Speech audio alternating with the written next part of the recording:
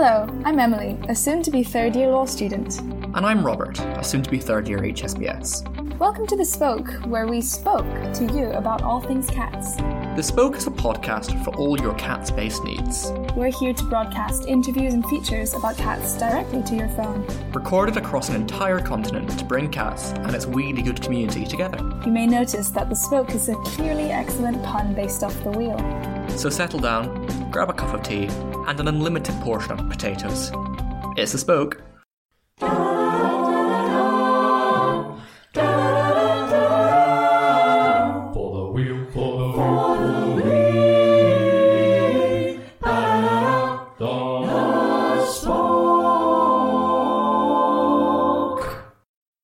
As a podcast about our college, St. Catherine's, we have to acknowledge that it's a small one. That is no secret. Yet whilst we are no doubt small in our physical size, we more than make up for this in our presence in the wider university community. Cat's Corridor and Cindy's, our stunning grades, our infamous cheese course, our pioneering podcast. But to dwell on our small size, Cambridge colleges as a genre, architecturally, are hardly ergonomic beasts.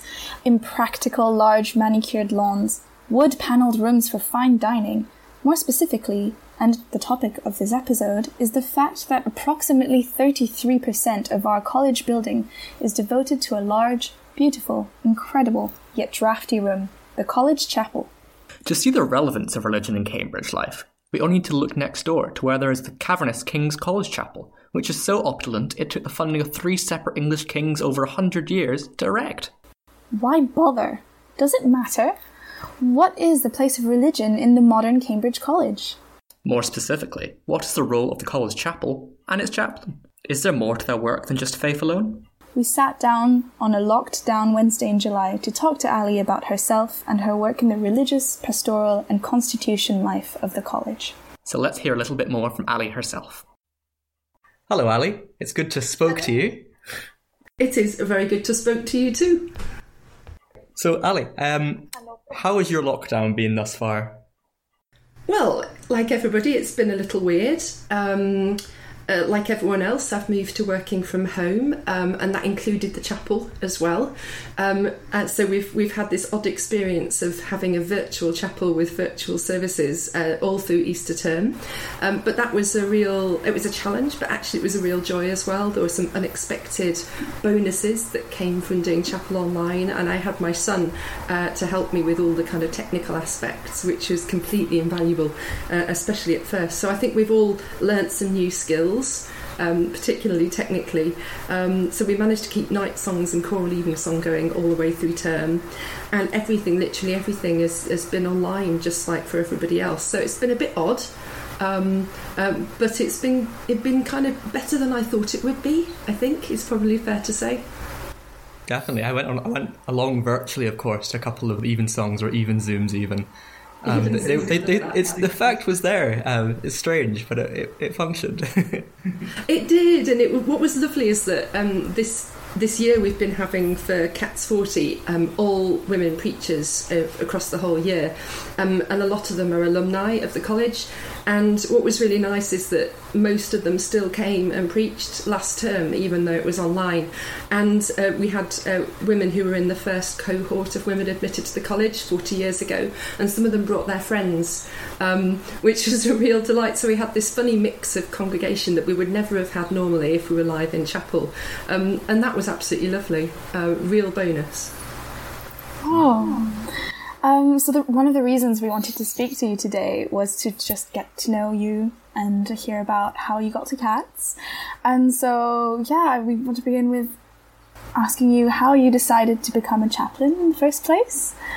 Gosh, lots and lots of reasons. I think the main one is I was at Cambridge when I was an undergraduate, and I think I arrived as an undergrad. I didn't go to the right kind of school, and I didn't really know what to expect, and I think I wasn't quite sure that I would belong when I got to Cambridge, and I think it was joining the chapel community and becoming a chapel warden and then eventually singing in the choir that made me realised that I could belong, and it gave me a way to belong, if that makes sense. And the college chaplains who were there at the time were really, really helpful and supportive to me when I was a student. I was really not confident at all, and they made me feel like I belonged and I could do it, and I'll never forget that. My previous job was also working with students, but student ministers, called ordinands, and it was that drew me back into academic life and the university after about 11 years as a parish priest. So that's sort of why chaplaincy. And why St Catherine's? Well, I knew cats a little bit because my daughter sang in the girls' choir. And there's always college chaplaincy jobs being advertised all the time. Almost every term there's some kind of moving around of the chaplains. But I didn't apply for any others because there was just something unique about St Catherine's. And I thought it could be somewhere that I could feel at home, which I guess goes back to that sense of belonging that I think we all look for and need in life. So would you say that your undergraduate experience and your experience at a different college really has informed how you do the job in the present at all? Yes, I mean, it was 25 or something years ago that I was an undergraduate, so a lot's changed in that time, and a lot has changed for the better as well, particularly in terms of equality and just getting a better social mix in the colleges. But I think the chaplaincy in chapel still has that place of, in just kind of in the heart of a college, a place that anybody can go to and a person that anybody can go to. And I think in a sense that hasn't changed. The best of that hasn't changed. And perhaps it's more important than ever. People have all sorts of reasons why they might go and chat with the chaplain. And it's good that there's somebody in college who, who's just there for people. And we found out through looking at your page, I think, on the CATS website, that you have an undergraduate degree in music. So we were wondering how your background in music informs how you approach the job today. Apparently, you also wrote lyrics for the CATS song in 2018, right? That's right, yeah. So music's been massively important to me all through my life. It's one of the things that kind of makes me tick. I love to sing, and on a very practical level, I think for a chaplain, if you can sing, it means that there's this whole aspect of the job leading chapel services that is both easy and enjoyable. Whereas I think if singing is something that you're not comfortable with, that will be like an added layer of stress. So the fact that I can sing and I'm a musician, it just makes that aspect of it easy when it might not be. So there's that aspect of it. But also I think last year quite a bit I deputised in the choir. If there's one of the altos was ill, it was easy for me to just sing along, and I really loved doing that. It was great getting back into singing again, and I think that was quite good for Dr. Wickham as well, so we didn't have to worry if somebody was off sick. I could just fill in. But I think also it's made me appreciate how important kind of creativity and the arts are in like human life and how people flourish. I also love painting, and I do quite a lot of art, and I've always sort of done creative stuff, and it's a great way of kind of getting in touch with questions that you can't easily put into words. Having said that, I do also write hymns, which is all about putting stuff into words, and it's often the kind of undefinable things that you're trying to squeeze into lyrics that have to rhyme and have to fit a particular metre and all of that. There's quite a lot of givens with hymn writing. It's got to fit the tune, it's got to have the right number of syllables and all of this kind of thing. And I quite like the creative process of trying to fit kind of intangible stuff into lines that rhyme and scan. So I wrote the college commemoration hymn actually before I was here as a chaplain. It was commissioned a couple of years before I joined the college. And then I also wrote the lyrics for the Leavers song that was on the little graduation video this summer. And both of those I was trying to kind of convey in words some of that kind of deeper values stuff that makes St Catherine's what it is, and that is about our own kind of human flourishing, both communally and individually. So we were wondering, obviously, you're a huge force in college and do these various different things, and I suppose what many people sort of typically associate you with is Sunday mornings and Sunday evenings doing the services. But what is a day in the life of a chaplain like on, say, a Tuesday? 9 to 5, what are you doing?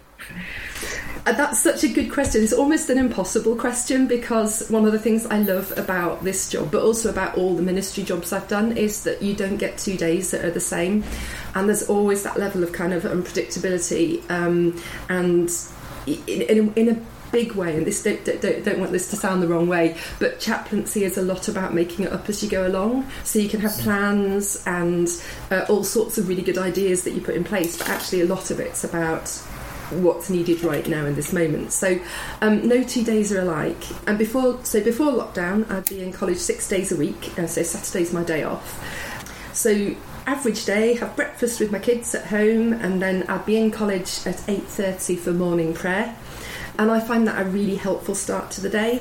And I just ask God for a blessing on the college. And I remember different groups or aspects of the college each day. So I have a little rota, and like say Mondays it's the maintenance department and, I don't know, graduate students living in Russell Street or whatever it is. I can't remember what goes on which day. But every day, and I try and kind of get through the whole college community over the course of a week. And then if there's any special things which are going on, I'll always ask a blessing on those as well. And for me, that's a really important start to the day. So whatever else is happening, it always starts with that. And Dr. Wickham joins me on a Thursday for morning prayer, and over Zoom as well. And we actually sing the whole morning prayer to plain song. It's really fun. You don't have to leave that bit in. It's a bit niche. For the rest of the day, it's a whole mixture of, sometimes I'm preparing for services, or I'm having kind of pastoral chats with people, or welfare chats. Quite a lot of meetings. Meetings seem to be an inevitable thing in everyone's lives.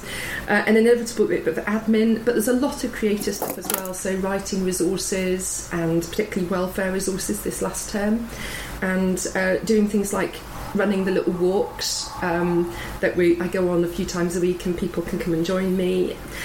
A whole load of sort of random stuff really, and hopefully quite a lot of kind of connecting people with one another. A lot of the stuff I do is a bit more like the mortar than it is like the bricks. So it's not a kind of one thing in a silo, it's the way that people connect with one another.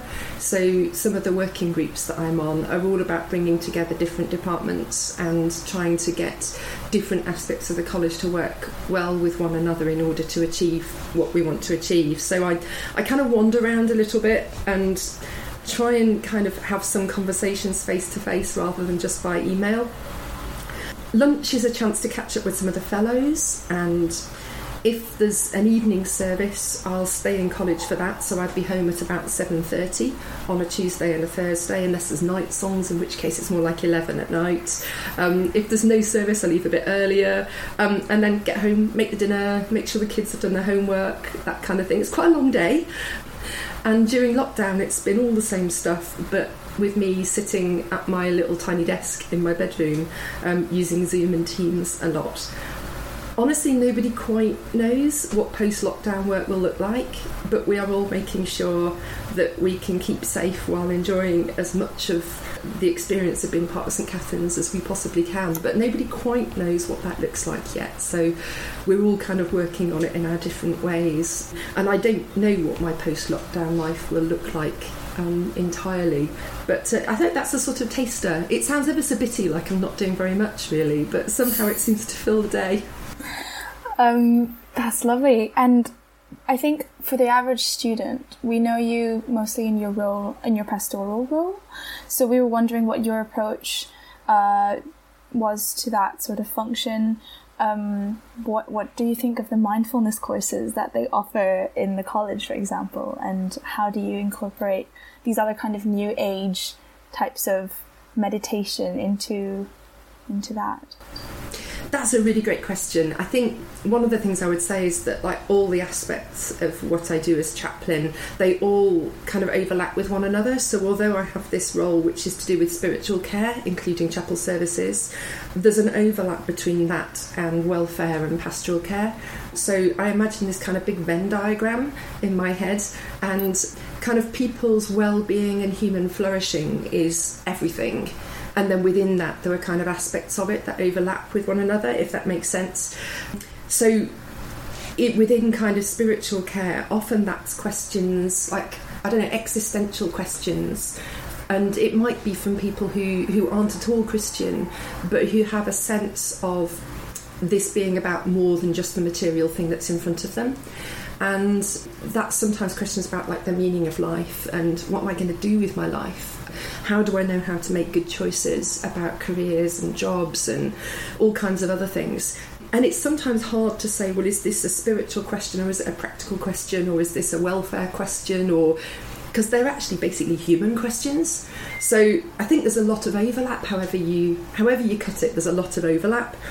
I think pastorally, we've with Mary, our amazing, fantastic welfare officer. It's just brilliant having her here. I don't know what we did before she arrived, actually.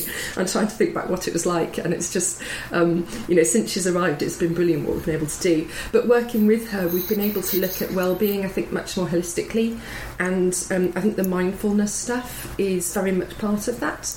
There is a strand of Christian mindfulness that I'm familiar with, but the basic values of it, attention to oneself and one's place in the world, and becoming more at ease with the place and the space that you occupy in the world, is something which I've reflected quite a lot on and has, I think, changed me.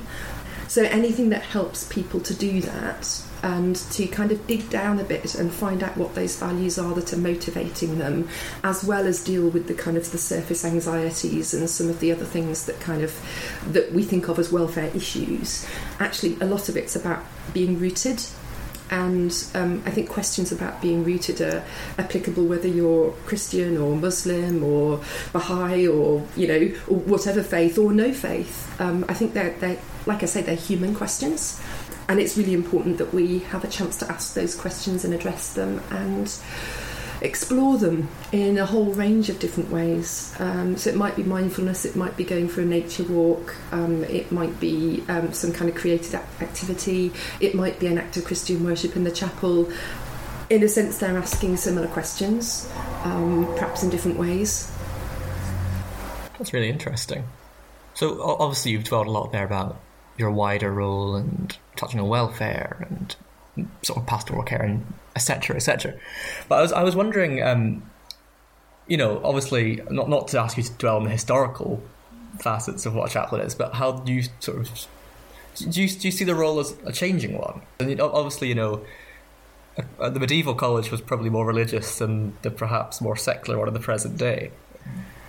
Written into the college's statutes is this assumption that, call it religion, I think that's how the statutes name it, has an important role within human community. And I think that's still the case. It's still written into the college's statutes, and I think it's a real strength that goes back right to the roots of the college and its foundation. That this is an acknowledgement that faith is a significant part of human culture and life. And the college was founded on a library, a chapel, and a dining hall, and as such, it's a place of discourse and fellowship and growth as human beings. It sounds like I'm saying the same thing over and over again with this, but I think that there's a really important sense that the chapel is kind of one leg of a three-legged stool, and the way in which our kind of as human beings we grow and develop individually and in community, I think is shaped by all those different aspects. It's a kind of body, mind and spirit thing, I suppose, in a lot of ways. And I think that's probably what's at the heart of religion being part of the college's foundation. And it might be expressed differently now, but I think it's still the case that we as a college see ourselves not just as a place where people grow their minds, but as a place where people grow as human beings. And I hope that the chapel and me as chaplain, that I have something to contribute to that. I think I'm not a historian, so I've kind of steered clear of the history. But I think it's a vision about human flourishing, holistic human flourishing, and that's still as it was right at the college's foundation. And that's fascinating, because I think often the first thing that I thought when I heard of the word chaplain, which I had never heard of before I got to Cambridge, was what is it? Why do colleges still have chaplains? But it's really interesting to hear that. It's more than just like the religious part. It's just much bigger than that. And I wanted to kind of touch upon prayer rooms, which have kind of been a topic of discussion, and there's talk of perhaps including a prayer room within the College Hub project. So I was wondering what you thought on the topic, whether you had a stance on it. I think it's brilliant if we can do it. Everyone who's at CATS will know that we're not an overly spacious college. I think we're probably the least spacious of the kind of the central colleges, really. So it's actually really hard to find room for anything. But it is something that we're actively working on. And at the moment, those who are in the JCR and the MCR will know that we're trying to take some sounding as to what are the kind of criteria that make a room suitable as a prayer room. We may have identified a suitable space, but it depends a lot on whether it fits the criteria that it would need to fit in order to actually be what it needs to be. So can you all keep your fingers crossed with me that this works out?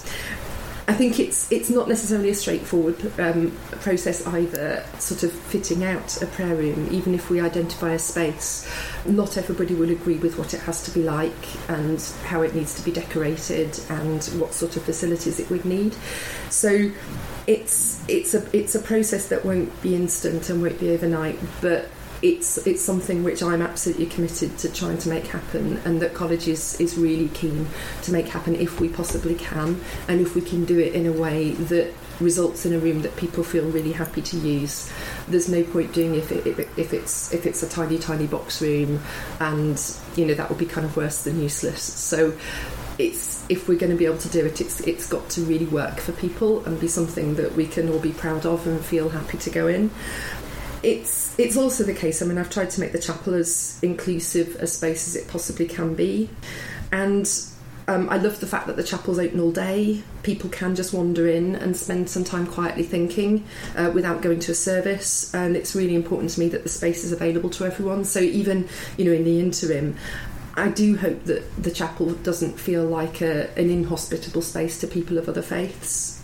But I'm also aware that not everyone's comfortable in a Christian place of worship, and I think that's partly the thinking behind the prayer space. So I definitely want the chapel to be, and I hope I've tried to make the chapel into a safe space, but also a courageous space. There's a lot of talk of safe spaces, and I think that's a really important idea and a really helpful idea, especially for anyone who owns a space and wants to make it hospitable to people. It's really important that we've got that idea of safety and what makes good hospitality. But I actually even more like the idea of courageous space.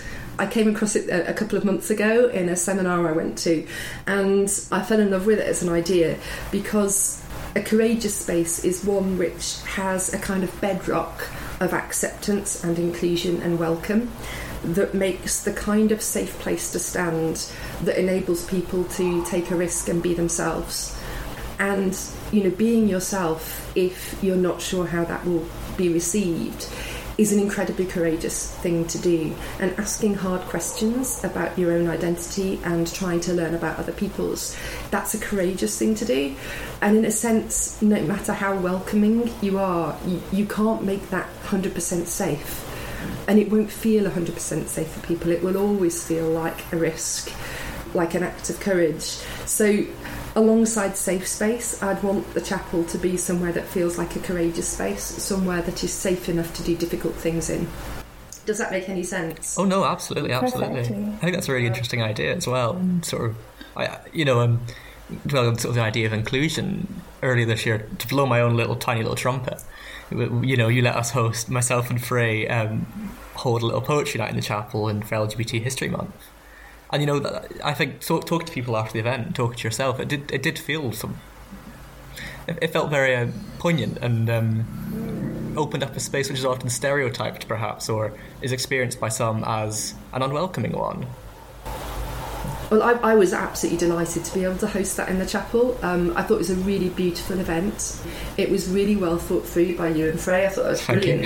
And I was absolutely delighted that the chapel could kind of give a literal physical space to something which gave space to those voices. And it was just lovely. I mean, all just sitting on the floor on the cushions and the blankets, and it had just such a lovely feel to it. I really, really enjoyed it, and I thought that was such a good use of the chapel.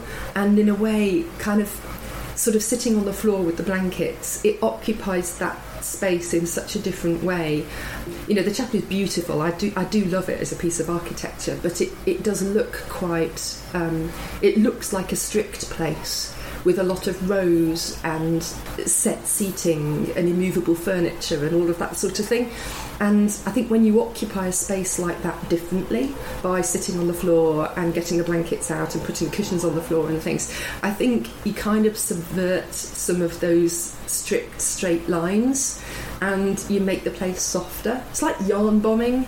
I quite happily talk about yarn bombing forever, but it's yarn bombing seems to me about subverting a physical environment. What is yarn bombing? Sorry. What's yarn bombing? Oh my goodness, I could talk about this for so long.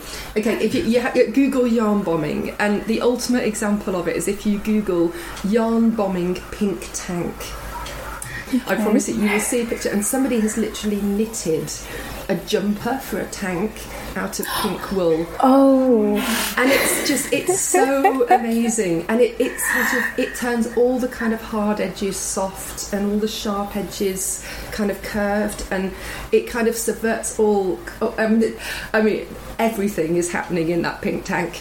So if you Google that and have a look at it, that's like the absolute extreme yarn bombing. But what it does do is show you a little bit about what's happening there. So yeah, so it's about kind of the hard, the cold, the spiky being kind of transformed and subverted by things that are soft, and I absolutely love it. There's yarn bombing on Mill Road Bridge, there's yarn bombing on the trees at Fulbourn Psychiatric Hospital, there's, you know, people have yarn bombed whole villages. I absolutely love it. Sorry, I could talk forever about yarn bombing.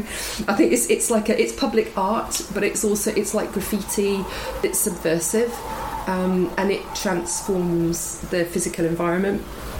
That's one of the things I'm really kind of interested in and passionate about. So occupying the chapel as a space in a way that softens its hard edges, I think can be really transformative of people's experience of the space, not just for that event, but when they come into the chapel another time, they'll remember what the space felt like when we were all sitting on the floor, and it will feel like an easier place. Yeah, I think I attended that event, and that was really the impression I got, because, like Robert, you'd gotten so many flags and putting them around, and yeah, it really did have that yarn bombing effect, I guess. So sort of events that do that use the space differently, I think can be really, really helpful for people feeling like it's their space. So we're going to have an exhibition as part of Black History Month in the chapel. We're hoping to have some art in there and various other things, maybe a spoken word event as well. So Josie and Danielle are doing some fabulous stuff for Black History Month, and I'm delighted the chapel can host a bit of that too. That's so exciting. You spoke of physical spaces, and the college as a whole is a physical space, and I know that you're very involved with kind of the college hub and making sure that all of the new building works are as sustainable as they can be, and recently set up, well, it was about a year ago now, the Green Working Group. And so I was wondering if you could tell us more about what it does and what its intended impact is, and yeah, what's your involvement with kind of the college as a sustainable space? One of the things I'm absolutely passionate about in my own life is sustainability, and so I act as kind of secretary of the Green Working Group. I'm not the chair of it because our amazing environment fellow Bill Sutherland is the chair of it, and he actually knows things, which is really useful. But I kind of act as its enthuser, I suppose. Over this last term, the Green Working Group had to take a bit of a back seat just with reacting to the pandemic, And I think over time it's become clear that actually there's some real dialogue between the pandemic and the sustainability agenda, some of which is really creative and positive, and other of which is quite challenging. So a lot of the work that we've done on the Green Working Group before the pandemic, I think we'll need to kind of go back over and have another look at to see what's changed. But it's been a really good and creative group that's brought together students from the MCR and JCR, staff from various different departments and fellows. And it's been much more than a talking shop. We've got some really good projects on the go at the moment. Again, some of them had to be put on hold because they relied on people being resident in college to kind of test them out. But we still have all of those sort of projects and ideas poised to restart as soon as everyone's back in college. And I think it's been really positive. We've got plans to revamp the Green Guide, not just as a student Green Guide, but as a whole college Green Guide, to try and make sure it's something that everyone's bought into. There's some plans, I think, for more sort of publicity around sustainability and make that a really high-profile part of college life. You're absolutely right to point out that it's with the building renovations and new build projects, having sustainability right at the heart of those is really crucial, because if you can get sustainable design right at the start, it's much easier to do that than to try and kind of bolt it on later. So one of the key principles that we're looking at, and Helen Haywood, our operation director, is very, very on board with all of this, is to look at how we can, as far as possible, do some future proofing in terms of, even if we can't do something differently now, we've got the infrastructure in place to be able to do it when we can, which is a really good piece of forward thinking and a good piece of strategic design. But it's also, it's everything from the strategic right to things like, is that wood that's going to be used on that door from a sustainable source? What about the stone that's being used as the cladding on that wall? Has that come from a quarry with good ethical standards and things like that? So there were the little questions as well as the really big strategic questions. And it's it's great that we're able to look at all of those. And I think what's also lovely is that I haven't had to constantly be kind of waving the green flag at people to say, what about this, because everybody on the group's been doing that. And that's a really, really good thing, that it's something which I think is becoming so embedded in how we think about our college buildings, that it's not just people on the Green Working Group that are saying we need to be doing this or whatever. Actually, other people are asking those questions as well. So, again, wish everybody luck, because it's a massive project to do, and it's really hard to manage this and to bring it forward at a time when there's so many other complexities around. So please do keep all those involved in your thoughts, because it's not at all simple. It's a really complex thing, but I think the fact that sustainability is so much at the heart of it, I think is really brilliant, and hopefully you'll see the fruits of that as and when it all happens. Interesting. Good to see you doing lots of meaningful work in college and sort of really shaping the space in college life. I was also wondering about an idea which I heard floating through the airwaves of a teddy bear zip wire being erected, possibly at some point, to raise money for charity. Could you maybe explain this as an idea? I have these mad ideas sometimes, and this is actually one which I've genuinely done before, so I know it works. I did it when I was a parish priest, and we put a zip line, not for people but for teddy bears, because health and safety, from the top of the church tower to the churchyard gate, and then we made a little harness so that people's teddies could be sent down the zip wire, and we filmed them as they went down, so you could kind of see them coming down, and every teddy got a certificate of bravery with their name on it, the name of the teddy. And it's the kind of thing that's just silly enough that people might really love it. This came up in a conversation I was having with the welfare team about trying to come up with a list of fun things to do that could be done under social distancing. And we kind of thought, well, it's actually the teddies who are doing all the heavy lifting here. So it should be possible, I think, with judicious use of gloves and masks to get the teddies from the ground floor up to the top of A, where my office is, and get them down the zip line with no contamination whatsoever, so that the teddies could do all the work, and it could be an awful lot of fun. And anyway, I haven't actually done a risk assessment for this in college, and I haven't asked permission of all the right people, but the people I have mentioned it to have all said, we have to do this, and even can we do this for Freshers Week?